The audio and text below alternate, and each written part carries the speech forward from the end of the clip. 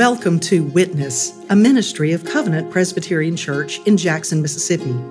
Join us in person for worship each Sunday at 9:30 a.m.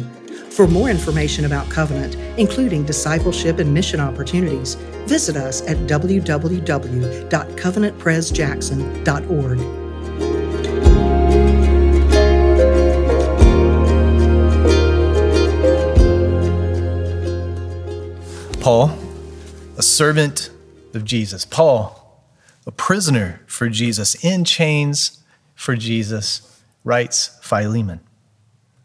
Paul the evangelist, Paul the preacher, Paul the church planter, Paul who was called by God to take the good news, the gospel, to the Gentiles, Paul who did more than anyone to ensure the good news of Jesus reached far and wide, writes Philemon. And it's not just anyone writing this letter to Philemon, it's Paul. He is sending this letter to Philemon with Philemon's runaway slave. He's sending it with Philemon's displaced property. A man, yes. But in the ancient world, a slave was considered property, and a runaway was serious business in the ancient world. Paul writes Philemon, and he sends Onesimus. So what does Paul want Philemon to do? What does he want him to do with Onesimus? Onesimus, whom he says is a child to him, like a son. Onesimus, whom Paul calls his very heart. What does Paul want Philemon to do with Onesimus? What does he want him to do with his runaway slave? After all, that's what this letter is about. That's the occasion for this letter. But amazingly, Paul doesn't say. Paul does not come right out and tell Philemon what he thinks he should do. Paul doesn't lay all his cards on the table. Listen again to verse 8 and 9. Accordingly, though, I am bold enough in Christ to command you to do what is required, yet for love's sake, I prefer to appeal to you. In other words, Paul is saying, I could command you, I could order you, I could tell you what you should do, and it would have the weight of my authority as an apostle. But I'm not going to do that. I'm going to appeal to you out of love. And then Paul continues in verse 14, I preferred to do nothing without your consent in order that your goodness might not be by compulsion, but of your own free will. Paul did not want Philemon to make a decision out of any compulsion from him. He didn't want Philemon to act because he felt forced to act. He didn't want Philemon to act purely out of obligation to Paul. And you know what this is like. You've been in this position, a place where you know what you should do. There really is no decision to make. Why? Because your mama told you to. Or why? Because your wife told you to. And she didn't have to write you a letter. In fact, she didn't have to say anything. All she had to do was give the look. And you know the look. And that look is no appeal of love, nor is it a call for free will. But you also know what it's like to have to make a decision, an important decision, where there is no one who's going to tell you what to do, where you have to make the best decision given what you know. You have to make the best decision after praying for wisdom. It's in your hands. It's up to you. You have to decide, and the effects of your decision will be felt by others. Well, that's what Paul leaves with Philemon. Philemon has to decide what to do with Onesimus. He has to decide what to do with his runaway slave. Now, Paul does want him to help him to make an informed decision, not in a beat you over the head kind of manner, but in a subtle manner, in a loving manner, a pastoral manner. Paul reminds Philemon of how Jesus creates relationships and of how Jesus transforms relationships. The main theme of this letter is fellowship, Christian fellowship, fellowship in Christ. It's about community that we have in Jesus. Christianity is not an individual religion. It's not a Jesus and me faith.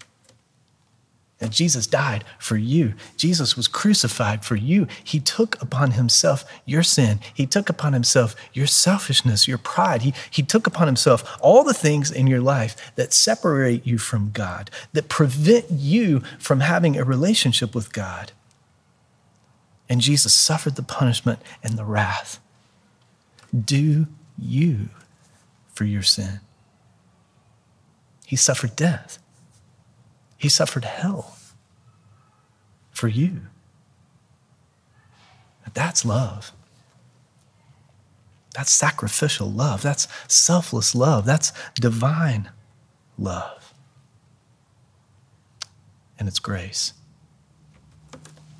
which means it's a gift. It's a gift that you don't deserve, a gift that you can't earn. It's a gift that's to be received by faith. In Jesus, through faith in Jesus, you have a relationship with God. In Jesus, God adopts you as his own. You're his child. And now you have a Father in heaven. And Jesus, the one who saved you, is now your brother. God's Son is your brother.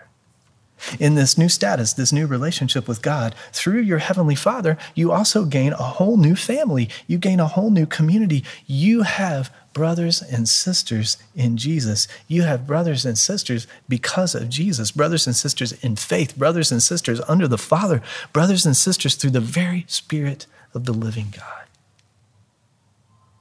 Now that's how Paul, a Jew who's in prison in Rome, can call Philemon, a well-to-do Gentile in Colossae, brother.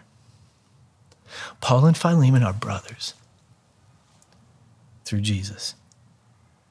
And Paul and Onesimus are brothers through Jesus. And now returning to his master, a follower of Jesus, Onesimus' relationship with Philemon has transformed. He's no longer just a servant. He's no longer property, but he's a brother. Paul writes this in verse 16, and this is actually the key verse in the letter. That Philemon might receive Onesimus no longer as a slave, but more than a slave, as a beloved brother, especially to me, but how much more to you. In essence, Paul's message is, I'm not going to tell you what to do, but this man is not just a slave, he's more. He's now your brother. He's your brother through Jesus. He's your brother by faith. And he continues in verse 17, receive him as you would receive me. In other words, receive him as a brother. And if he has owed you, if he has wronged you, Paul says, charge it to my account. Paul will pay it. Again, Paul is not commanding Philemon to do anything, but it seems pretty clear, doesn't it? If Paul is telling Philemon to receive Onesimus as a brother, if Paul is asking Philemon to receive him as he would receive himself, it certainly wouldn't be his property. It certainly wouldn't be as a financial investment gone bad. It certainly wouldn't be as a master receives a runaway slave. Brothers don't enslave brothers. Christians should receive one another in the love of Jesus, in the grace of Jesus, reconciling through repentance and forgiveness, just like Jesus has received you. That sounds easy, doesn't it? We know what Philemon should do. But it's easy to look back with almost 2,000 years of hindsight and know. But in the moment, it wasn't that easy for Philemon.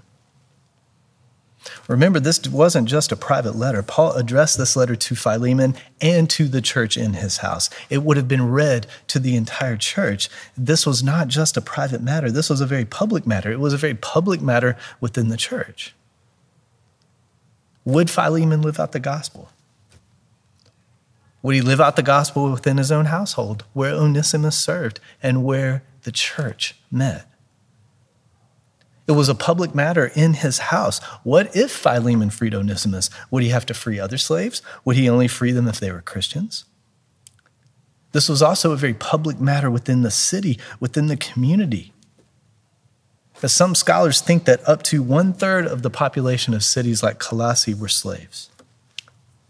Now, if Philemon freed Onesimus, word would get around. What would other slave owners in his class think? What would other slaves in the community think? What would others think of Christianity? I mean, Philemon would potentially be ostracized. He would potentially be a social outcast, labeled as some kind of revolutionary or a nutcase.